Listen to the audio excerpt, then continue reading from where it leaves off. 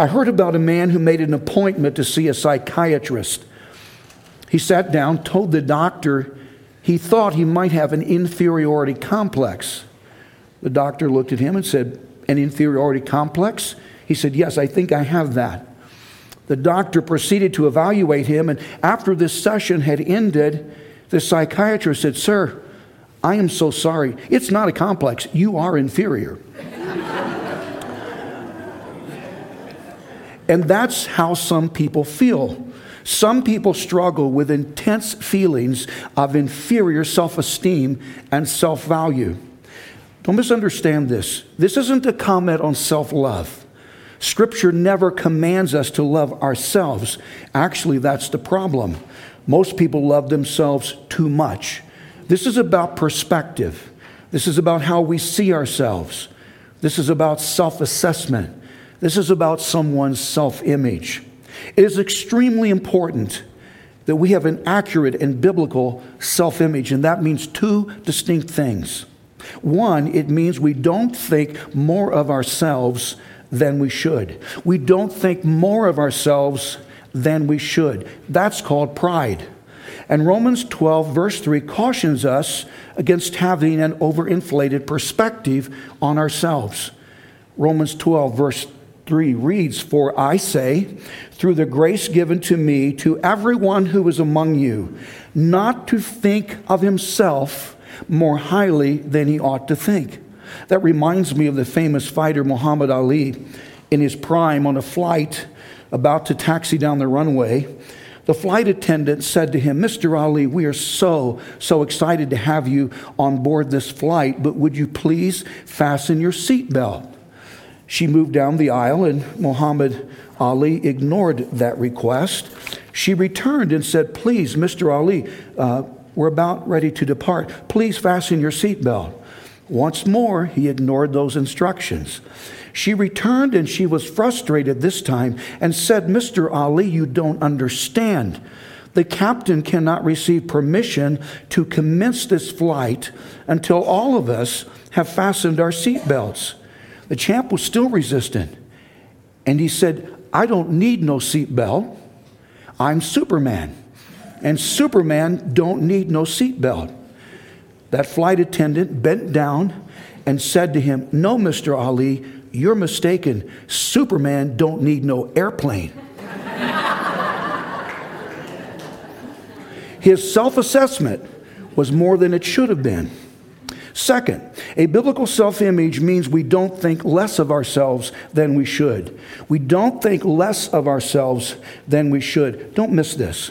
Thinking less of ourselves than we should is a counterfeit sense of humility. In one sense, feeling inferior or low self-esteem, as some would label this emotion, is the opposite from pride. But in another sense, feeling inferior and low self-esteem is pride in another form. Some people pretend to have low self-esteem primarily to bring attention to themselves. And that's just another manifestation of pride. Being proud and thinking more of ourselves than we should is probably more common than thinking less of ourselves than we should, but both are unacceptable perspectives on ourselves. There are dozens of different recognizable phobias. Phobias are defined as an irrational and excessive fears. Irrational and excessive fears. There's glossophobia, a fear of public speaking. That is probably the most common phobia. There's claustrophobia, a fear of small and enclosed spaces. I am claustrophobic to some degree. There's arachnophobia, a fear of spiders. There's chirobophobia, a fear of clowns, and that is a thing. Some people are terrified of clowns, and on and on. I just came across a unique phobia that illustrates maximum pride. It's called me-phobia. Capital E, M, capital E, me-phobia. And this me-phobia is defined as the fear of me becoming so awesome that the human race can't handle it and everyone dies. That's me-phobia. And that's probably printed on some teenager's t-shirt. Most inferior feelings result from comparison games. Social media, Facebook, Instagram, and TikTok have all contributed to these comparison games. We compare our anatomical characteristics to societal expectations that are sometimes impossible to meet. That's the reason anorexia has been epidemic among teenage girls. That's also the reason I quit on the idea of washboard abs. It used to be pinch an inch, and now it's grab a slab. I also now feel that hair is highly overrated. It isn't necessary. We compare our academic credentials to someone else's. We compare our financial status to someone else's. We compare our children to someone else's children.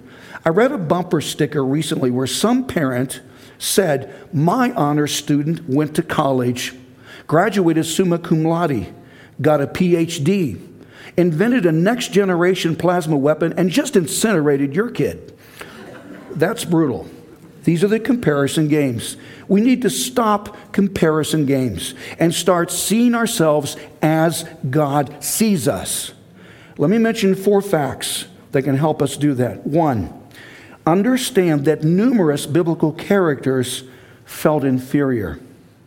Numerous biblical characters felt inferior. Jeremiah was so inarticulate and immature in his speech, he felt he came across as childish. Amos was a professional sheep breeder and fig picker. Both were legitimate professions, but he lamented that he wasn't a prophet or the son of a prophet. Elijah considered himself a total failure to the degree he was suicidal. The classic biblical example, though, of someone who suffered from an inferiority complex was Moses. Moses had been shepherding on the backside of the desert, and he encountered a bush that burned, but the fire didn't consume the bush. God spoke to Moses through that burning bush and instructed him to emancipate his people, meaning to free his people from bondage, 4 centuries of bondage as slaves in Egypt. Notice Exodus 3, verse 9. God said to Moses, "Now therefore, behold, the cry of the children of Israel has come to me, and I have also seen the oppression with which the Egyptians oppress them."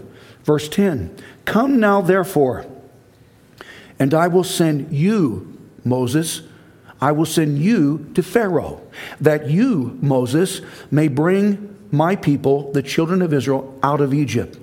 Moses had forgotten that God plus 1 equals a majority. So he resisted that idea.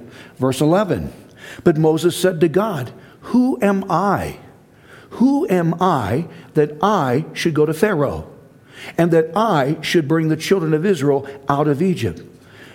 After receiving these instructions from God through the means of this burning bush, Moses responded and said, "Me, go to Pharaoh? You cannot be serious. God, not me. You've got the wrong Hebrew here." Think through this. Moses had been raised in Pharaoh's household as his son. Moses had been educated in Egypt's finest schools. Moses commanded servants and probably government employees. Moses had a substantial expense account. Because of his intimate personal relation to Pharaoh, Moses had immediate access to all parts and departments of the Egyptian empire. But in spite of all those advantages, Moses had deceived himself into feeling inferior. The craziest part is, the consensus among biblical historians and commentators is that Moses was probably an NBL. An NBL, that acronym means a natural-born leader. That was Moses.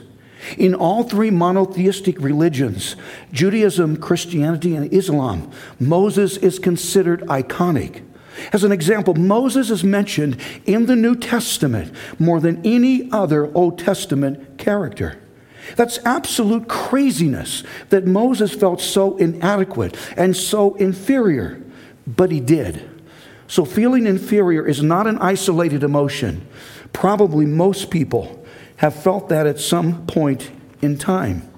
Fact number 2, understand that our self-image should be derived from who we are and what we have in Christ. Understand, our self-image should be derived from who we are and what we have in Christ. Galatians 3 verse 27 reads, "For as many of you as were baptized into Christ have put on Christ." The baptism mentioned in that verse isn't water baptism. It is spirit baptism. Most people aren't aware there are 7 different biblical baptisms mentioned in Scripture. 4 of them are dry baptisms. This is one of those dry baptism. There is no water included in this baptism. It is spirit baptism. Dr. Lewis Berry Schaefer founded Dallas Theological Seminary, one of this nation's elite seminaries. Dr. Schaefer once said that 39 major spiritual transactions transpire at the precise moment of someone's salvation. Transactions such as justification, redemption, reconciliation, imputation, adoption, and on and on and on. And one of those not so often mentioned transactions is called Holy Spirit baptism. Holy Spirit baptism is defined as an imperceptible meaning undetectable, spiritual operation that is transacted once at someone's salvation, not as our Pentecostal friends believe, after someone's salvation. It is transacted once at someone's salvation, and in a spiritual sense results in that person being baptized or immersed into Christ. Spirit baptism is mentioned 11 times in the New Testament, and it is unrepeatable, it is irreversible, it is non-emotional, it is non-experiential, and it is permanent. That's the reason 164 times the New Testament reads that we as Christians are in Christ. The language varies some. Sometimes it reads, we're in the Son, or in the Beloved, or in Christ Jesus. But that verbiage describes our spiritual position after salvation. We are in Christ. And don't miss this. Once we are in Christ, as a Christian, we continue to be in Christ and can never at another point in time not be in Christ again. So our self-image and self-value should reflect that spiritual position. Just some of the benefits of being in Christ are: we are made God's children and are heirs of all that God has. We are now God's permanent possession, and we cannot be repossessed. We are blessed with all, not some, we are blessed with all spiritual blessings. We are now considered citizens of heaven. That's the reason as Christians we are as sure of heaven as if we were already there, because our citizenship is. We are called saints. That word saint means someone that has been set apart. And we are set apart where? In Christ. So we're saints. I'm Saint Larry, Saint Nick, Saint Hopi. We're saints. And we don't have to wait on the Pope to canonize us. That's just a partial listing. But the Christian spiritual resume resulting from his position in Christ is too extensive and too impressive to warrant an inferiority complex. But the non-Christian is a different matter. He's not in Christ. So to attempt to find self-esteem in the non-Christian person is limited at best and is deceiving at worst. It is true, all people, all members of the Homo sapiens species, all people have some dignified self-value, because as humans we were all created in the image of God. In the Latin language, we were created imago Dei. That's one reason abortion should be classified as a hate crime against God himself, because we were created in his image. This is a current, hot button issue. And I am responsible as a spiritual shepherd to this congregation to speak to culture. So I'm going to pull over and park here for just a moment. Proverbs 6, verse 16. These 6 things the Lord hates. The Lord hates. Yes, 7 are an abomination to him. Verse 17. The first thing God hates is a proud look. The second thing God hates is a lying tongue. And notice the third thing God hates is hands that shed innocent blood. That phrase, hands that shed innocent blood, describes abortion and describes the doctors that perform an abortion, because no one is more innocent than the unborn. Understand something. Abortion isn't a political issue. It is a moral issue.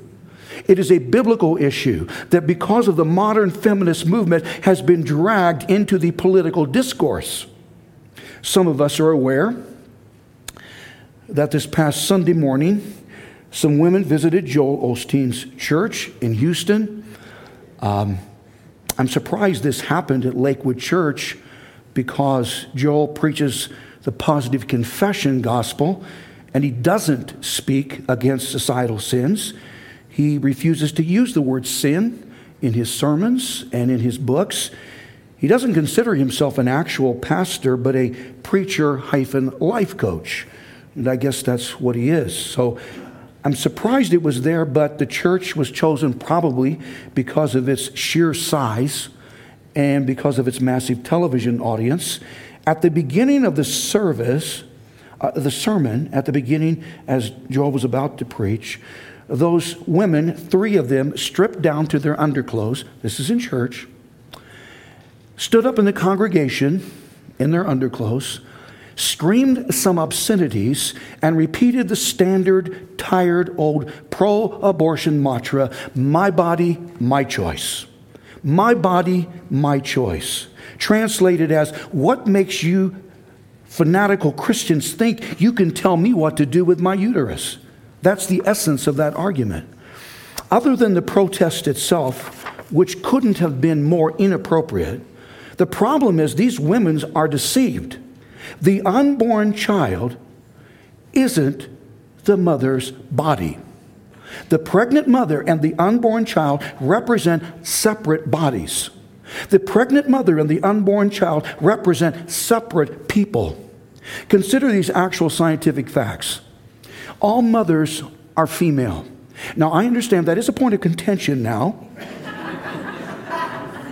Let me be very specific. Men cannot get pregnant, okay? Just so you know. Amen. Oh, yeah. Amen to that. All mothers are female. About half the children born to those female mothers, though, are male. How can one body be both fully male and fully female? The mother and child often have different blood types. How is that possible unless there are separate bodies? The child can sometimes be a different race from the mother.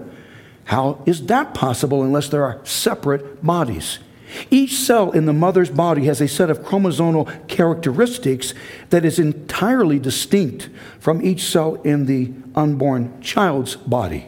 When the unborn child anchors itself to the uterine wall, there is a concerted attack from the mother's white blood cells to defeat him, forcing him to defend himself, because the mother's immune system recognizes that embryonic child as a non-self, as someone else. Therefore, it is not a part of the mother's body. The unborn child can die without the mother dying, and that is so unfortunate. It happens so often. Miscarriages, etc., and even through the means of abortion. The mother can die without the unborn child dying, as the unborn child can sometimes be rescued contingent on the age of the fetus. The unborn child actually initiates the process that culminates in its leaving the mother's body. The unborn child initiates that process. There is no other body organ in the mother that demonstrating that the child that does that demonstrating that the child is separate from the mother. This argument, my body, my choice, is a completely bogus, fraudulent argument. It's interesting, this is trivia, that these pro-choice, pro-abortion people are often pro-mask mandate people. What happened to my body, my choice? In a technical sense, though, a Christian can never argue my body, my choice, because our bodies aren't ours. 1 Corinthians 6 verses 19 and 20 read that our bodies are the habitation of the Holy Spirit, and our bodies are not our own. It is true, all people have some dignified self-value because as humans, we were all created inside our mothers in the image of God. And that divine creative act grants all people some dignified self-value. But sin has devalued us. Sin has depreciated our self-esteem. Our true self-value can only be restored when we receive salvation and through the means of Spirit baptism are then positioned into Christ. Understand something. Nobody is a nobody in Christ. One theologian said that next to the triune Godhead, the Christian is the hottest commodity in the universe. That's because we're in Christ. As a Christian, there's no reason to feel inferior, no matter how inadequate we feel compared to others. I wasn't an attractive child. In grade school, my parents, I'd never been to a barber. My dad had some clippers and he just buzzed my head. I think it was preparing me for this. But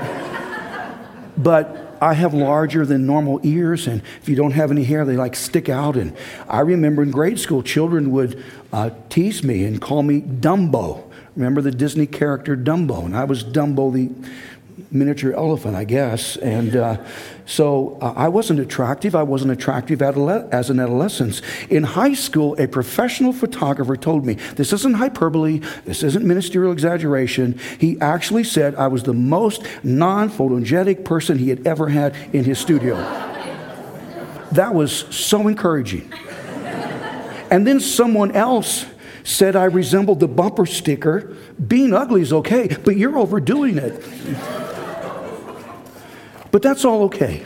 It doesn't bother me because those unfortunate facial characteristics that have been assigned to me through my ancestors don't define who I am.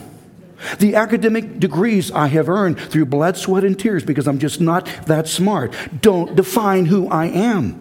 The modest career success I've experienced doesn't define who I am. I am now defined according to who I am and what I have in Christ, and that cannot change. No matter what happens to us, remember our default position is that we are in Christ, and there's no reason to feel inferior. Fact number 3, understand God defines success differently than man does. God defines success differently than man does. Once more, we find ourselves into comparison games, comparing ourselves to how culture defines success.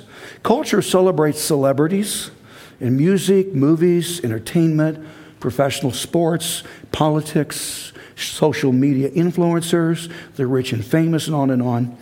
God defines success different from culture. The definition God uses exists in the form of a mathematical function. Notice the definition. Success, according to God, is the ratio of gifts used compared to gifts received.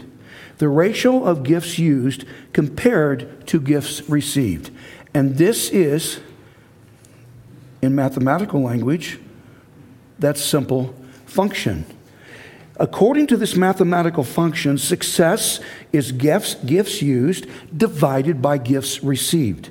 Meaning success is the ratio of gifts used compared to gifts received. Now understand that all that we are and all that we have are gifts on loan to us from God. James 1 verse 17, every good gift and every perfect gift is from above, meaning heaven, and comes down from the Father, God the Father. Don't misunderstand this. I'm using the word gifts in a generic sense. Don't miss that. I'm using the word gifts in this equation or mathematical function in a generic sense. That word includes spiritual gifts, but that word isn't limited to spiritual gifts. This word gifts means so much more than spiritual gifts. I'm using gifts as a comprehensive word that includes all that we have. All that we have. Our genetic inherited abilities. From fast twitch muscle to perfect pitch to hand-eye coordination, gifts include our learned skill set, from being proficient on a computer to operating earth-moving equipment to negotiating a business deal. Gifts do include our spiritual gift combinations. Our gifts also, though, include our health, our mental fitness, our personalities, our time. Our time is a gift from God.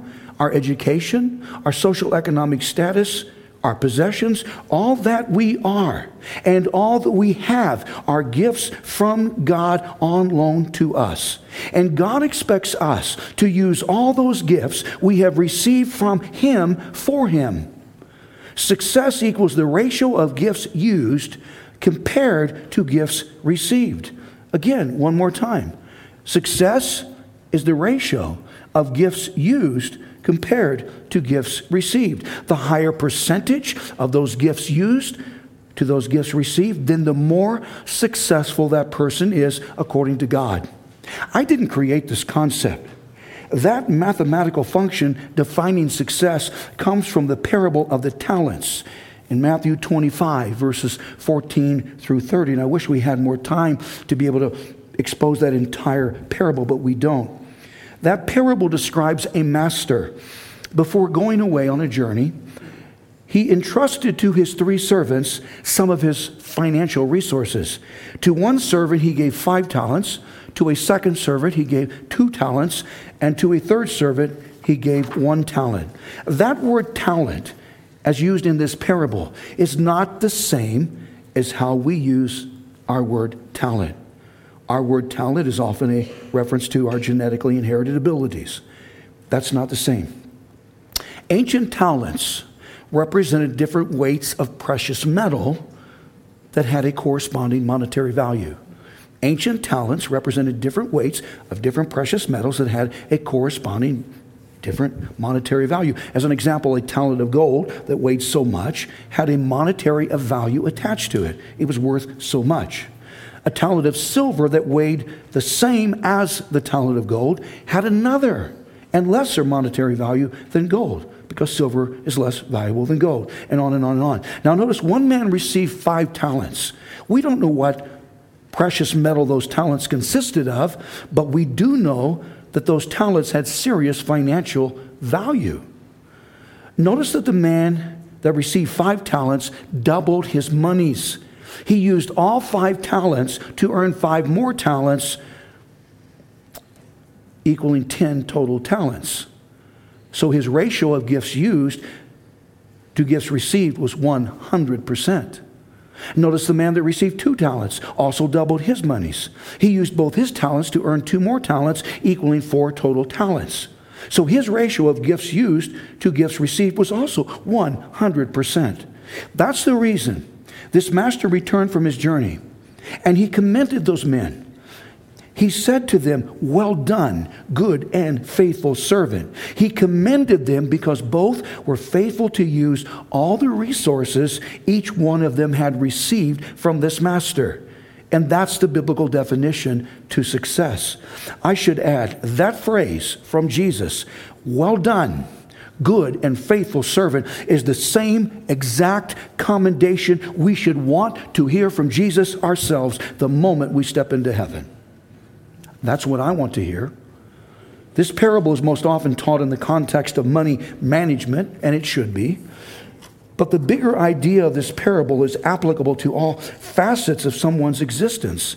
God expects from us, and there are no exceptions to this, God expects from us a significant percentage of the gifts that we use compared to the gifts we have received. It's unfortunate that this third servant that received 1 talent decided not to use that talent. He buried that single talent in the ground so that his ratio of gifts used to gifts received was a 0. Because that servant's 1 talent was unused, the master was upset, and the master retrieved that talent from him and gave it to the servant that had 10 talents. That was an ancient example of the phrase, use it or lose it. If that servant had just used that single talent he had received, his master would have also commended him, just as he did the other servants, Because the question isn't how much we have received from God. We all receive different amounts of abilities and resources. It doesn't matter how much we have received from God. The question is, how much of what we have received from Him are we using for Him? Someone might have received extraordinary abilities and resources. That's not me. Some, though, have received extraordinary abilities and resources. Someone else might have received more modest abilities and resources. That's probably most of us. And someone else might have received just minimal abilities and resources, but that's not the point. The point is, what percentage of those abilities and resources that we have received from God are we using? God evaluates us and rewards us at the judgment seat in heaven according to that ratio. Gifts used compared to gifts received. Remember this principle. If you forget everything else I said, remember this. God doesn't use just the best, but just our best. God doesn't use just the best, but just our best. If God limited Himself to using just the best that there is, then just a few of us could be used. And most of us would go unused. But that's not how it is. God sometimes does use the best that's out there. He uses some amazing people that have extraordinary gifts and abilities. But most often, though, He uses the less than the best because that's what most of us are. God can use those of us that are less than the best if we would just give Him our best. Don't misunderstand. We should do our best to be the best we can be.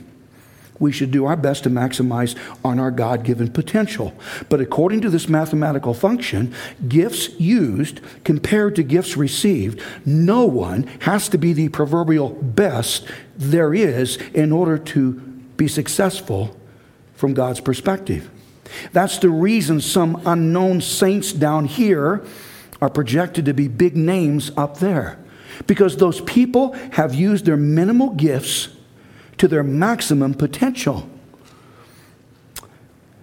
I use this example first service, except for our guest this morning. Most people recognize Taylor Farrar. Taylor is Bill and Barbara's Farrar third child.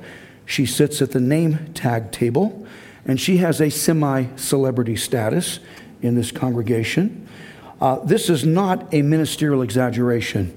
It would require literally the next 30 minutes to even abbreviate Taylor's lifelong, from birth, congenital medical problems and disabilities. She has endured so much more than 99.9% of us. This is just a recent example of all that Taylor has suffered. In 2019, she was diagnosed with a generalized seizure disorder. She was having numerous seizures. This is what she was diagnosed, and now she takes medication for that problem and will continue to do that. 6 months after that, she was admitted to Carson Tahoe ICU. She was suffering from DKA, diabetes ketoacidosis. She is a diabetic. She, for years, has been on an electronic pump that monitors her blood sugar and insulin 24/7. Diabetes ketoacidosis is a life-threatening condition, and it was a result of a bladder infection. If I remember, she entered the hospital. Her blood sugar was over 800. That's near fatal numbers. She also started experiencing, at that time, severe back pain. Soon after that, she had a foot surgery to treat an ongoing infection. Soon after that, she was admitted to ICU to treat another bout of diabetes ketoacidosis. She was also diagnosed with acute urinary retention. She also, at that time, lost feeling in both feet and could no longer walk on her own. Some months after that, she was once more admitted to ICU to treat more diabetes ketoacidosis. Soon after that, she was no longer able to sit or stand due to severe back pain.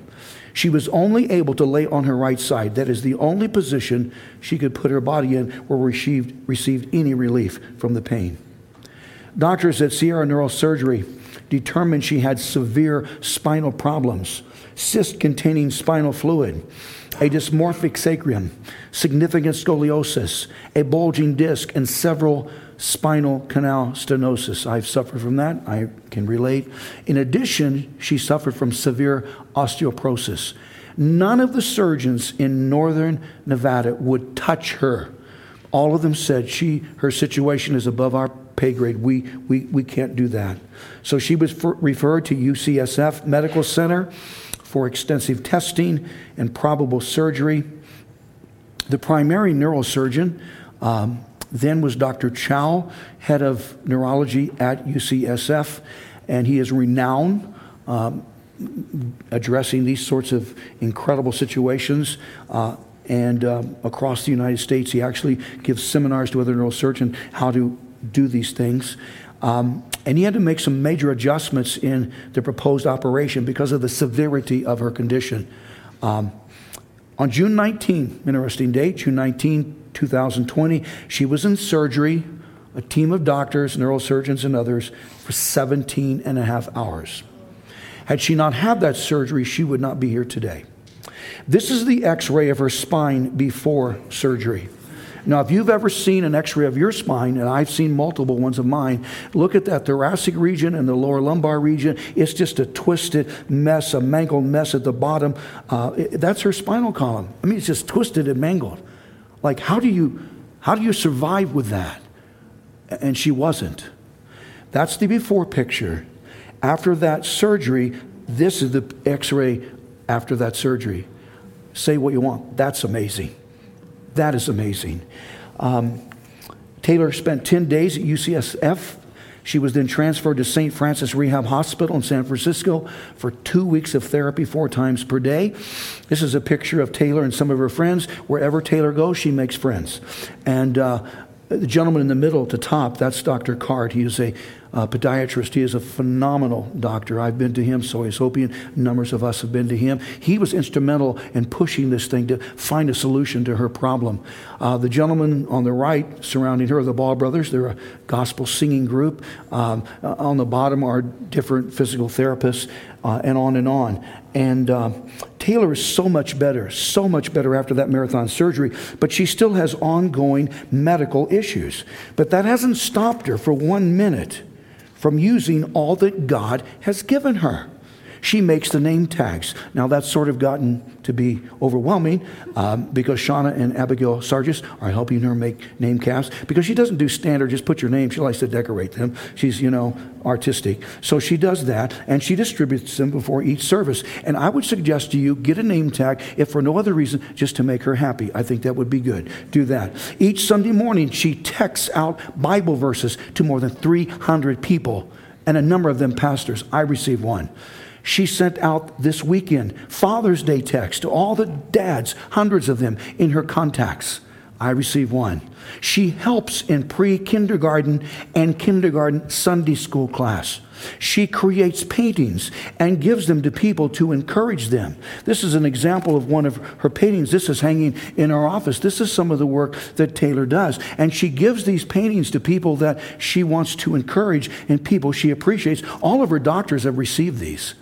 And numerous doctors, if you walk into their office, besides their academic credentials and graduation certificates and licensing and all that, got one of these on the wall. That's how impressive these men are and women are with Taylor. Each week she sends out encouraging voice messages to relatives and friends. She volunteers in Vacation Bible School. And she does other miscellaneous things. And no one hates missing church more than Taylor. If she misses church because of her health, she cries. She's upset. The internet's not enough. She wants to be here. She wants to interact with people. No one hates missing church more than Taylor. No one, and that includes me. Now, she isn't perfect, so don't misunderstand. An example of that, during VBS, the children participate in a penny parade. It's a contest between the boys and the girls to see who puts the most pennies in the penny bucket. The pennies all go to missions. And this summer, the pennies are going to Kenya Evangelical Missions, which is a phenomenal organization planting churches and educating pastors in Kenya. Now, the problem is the girls most always win because the system is rigged. Because Taylor saves pennies for 12 months so she can stuff the girls' penny bucket at the last day of VBS. I question the ethics of that, okay? It doesn't seem fair. The boys' morale's at the bottom. I mean, these guys are devastated, okay? You would think one of them have enough sense. Why can't I do what she does? But no, they don't get it. So, but it's Taylor, so we're all good with it. It's okay. Now, there are probably some uninformed and or confused people that might perceive Taylor to be inferior in some sense because there are some things she cannot do, such as she cannot legally operate a motorized vehicle in this state. She cannot pass the Nevada State Bar exam. She cannot compete for a position on the U.S. Olympic women's basketball team. She cannot be accepted into the genius organization called Mensa. It is true, there are some things she cannot do that others of us can do. But she's not inferior because she's using as much of all that God gave her as she possibly can. In her case, this ratio of gifts used compared to gifts received is almost 100%. That's true success. That's what matters to God. And that, men and women, puts most of us to shame. I have wasted gifts. I have wasted opportunities. And I am confident she's going to be ahead of me in line to receive rewards in heaven. Since the 60s, football coaches from high school to college to the pros, coaches have told their teams to leave it all on the field. That phrase, leave it all on the field, means to give the game an all-out 100% effort so that at the end of the game, there's nothing more left to give. That's what God requires from us. God doesn't just use the best, but just our best. If we're doing that, then it is inexcusable to see ourselves as being inferior. In fact, number 4, understand that our ambition should be to please God and not man. Our ambition should be to please God and not man. Attempting to please man can actually aggravate someone's inferiority complex. Galatians 1 verse 10. Paul said, "For do I now persuade men or God? Or do I seek to please men? For if I still please men, I would not be a bondservant of Christ." 2 Corinthians 5 verse 9. Paul said this, "Therefore we make it our aim." This is our goal. This is our objective. We make it our aim, whether present means if we're still alive, present in our bodies, and present here on this earth as we all are this morning, whether present or absent meaning if we're dead, meaning if we're absent from our bodies, and in heaven, whether present or absent, to be well-pleasing to Him. Paul said if we're here or if we're there, we are to do all that we do in an attempt to please God. Most people are concerned about pleasing people. People want people to like them. That's a normal thing. That's ultimately an exercise in futility because we cannot please everyone. I've tried. It's impossible. Paul resisted that urge to please people and insisted that he existed to please God. Some time ago, a just retired pastor visited one of our services. I greeted him before the service and conversed with him after the service. He filled out a guest card. We give our guests a card to fill out, just asking for some basic information. We don't put them on an email list or a database list or send something like that. We don't do that. Just want some basic information, primarily to know how they found out about us, who invited them or how it happened, internet, whatever. And he filled out a guest card, gave it to me. I dropped that card into my attaché case and then completely forgot it was there until sometime after that, maybe a month or so. And I was rummaging around in my attaché case. My attaché case is sort of like a black hole. I can't find anything. And I found it, and I noticed he added some personal comments to the card. At the top of the card, it reads, "All about you. because we want to find some basic information about our guests. And he wrote next to all about you, he wrote, really? I thought it was supposed to be all about him. Well, I guess he assumed I had the IQ of plant life and was a theological idiot because he assumed that I didn't know that. Yes, I know that it's all about him, but we also know that he is interested in all about us. Why else would he, in Luke 12, verse 7, bother to number, not count, number the hairs on our head? No, actually, for some of us, that takes no time at all. But it demonstrates his personal interest in us. And then he described, in the margin of the card, he described my presentation, the sermon, as thoroughly biblical. And that was something positive, and I appreciated that. But then he continued to offer a critique. And he mentioned that I had used, quote, too many illustrations. I had used in the sermon too many illustrations. And my first reaction to that was a Gary Coleman response. What you talking about, Willis? That was my first reaction. That critique promoted numerous questions, such as, how is an illustration defined? Is a single sentence quotation an illustration? Or is it a multi-paragraph narrative? Does a biblical narrative count as an illustration? Are statistics illustrations? Is a joke illustration qualified? Probably none of mine. And then how many illustrations are too many? Are 3 illustrations permissible? 1 illustration to match each member of the triune Godhead? Or is 7 permissible since 7 illustration matches 7, the biblical number for completeness? So how many is acceptable? And then who has the authority to determine how many illustrations are too many? Is there a biblical chapter and verse that comments on that? Or is this guest pastor a card-carrying member of the sermon illustration Gestapo? I mean, which is it? So after reading this card and his comments, I was slightly perturbed. Okay, I was spiritually ticked off.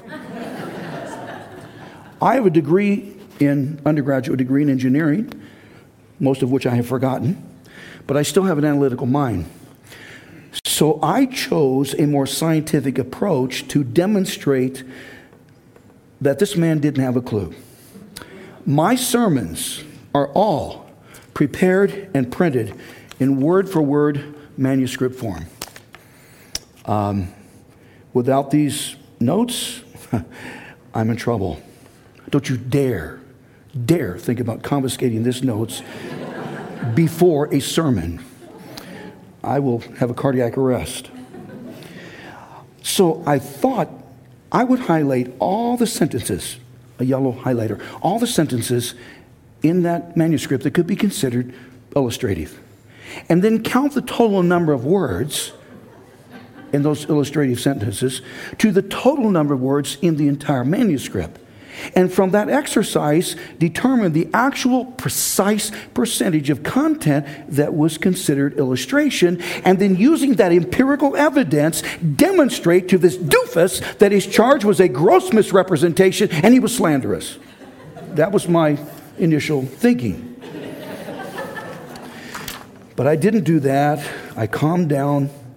I canceled that impromptu pity party and admitted that sometimes I learn more from critics than from friends, and that I should probably evaluate that criticism. And I did. I would suggest this sermon falls into that category because of my extensive illustrations on Taylor and then this. But that incident reminded me that I don't preach a sermon to please a congregation. I don't preach a sermon to please a particular congregant. I don't preach a sermon to please an elder board or please a denomination. And I don't preach to please or impress another pastor, no matter who that man is. I perform for an audience of one, and he is Yahweh, the sovereign God of this universe. And people, no matter what we do, from preaching a sermon as I do, to plumbing a house, to putting away the dishes after a meal, to putting together a business plan to present to a loan officer at the bank, no matter what we do, if we do it from a pure heart and a whole heart in the name of Jesus, and it causes God to smile because he's pleased, then that's all that matters. And we have no right or reason after that to feel inferior. Let's bow our heads. Father, I hope this has been helpful. I've done my best. And I offered it up to you as a sacrifice before I even started. And I hope you've been pleased. Because I'm not here to please man. I'm here to please you. And I desperately, when I see you, want to hear those words, well done, good and faithful servant. I'm confident my father heard those words the moment he met Jesus. He wasn't a man of extraordinary abilities, but he used up everything that you gave him. And he was a success, according to your definition. And I'm so proud that he was my father.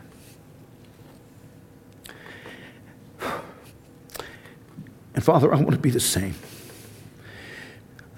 I'm average, I know that. I'm so ordinary, but it doesn't matter. I just want to use up everything you've given me.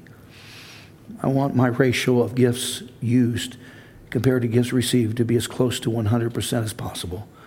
And my prayer is for everyone in this room that you would want the same. Because that's how we'll be evaluated in heaven and rewarded according to that. Thank you for your word. Please continue to use this in the hearts and lives of these people who've been so patient and gracious to listen. And I thank you in Jesus' name. Amen.